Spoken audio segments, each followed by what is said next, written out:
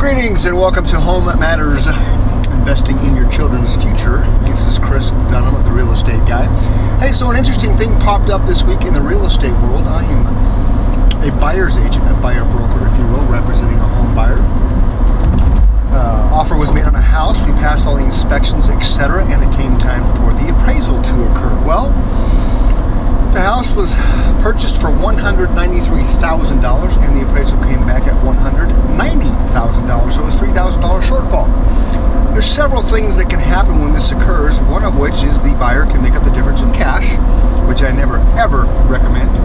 Number two, the seller can drop to the appraised price, is what typically occurs. The buyer and seller can mutually agree to cancel. The buyer then walks away, no harm, no foul. Keeps their earnest money and goes find another house. That's pretty rare because once you're this far into a transaction, the buyer's pretty much got everything moving forward and wants to move into his new home. The final option is that the buyer and seller can kind of split the difference, if you will. So in this case, it was $3,000. So in essence, the buyer would bring $1,500 to the closing table and purchase the house for $191,500, and the seller would agree to sell for that. But in this scenario, none of those happened except for the one where the seller dropped the price to $190,000, and we're going to proceed forward that way.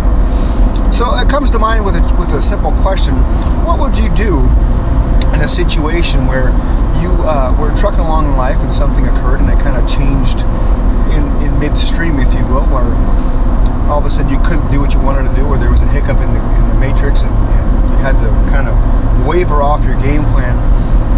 How would you react to that change? Would you be upset? Would you put your nose to the grindstone and figure out a way to continue moving forward and get around that glitch? You know, say you came to a fork in the road in your life, and if you turn left, you have this opportunity, but if you turn right, you have that opportunity. And let's say the opportunity to the left is a more stable, a more reserved approach to your end target, but to the right's a little bit riskier, but there's a little bit more reward to it.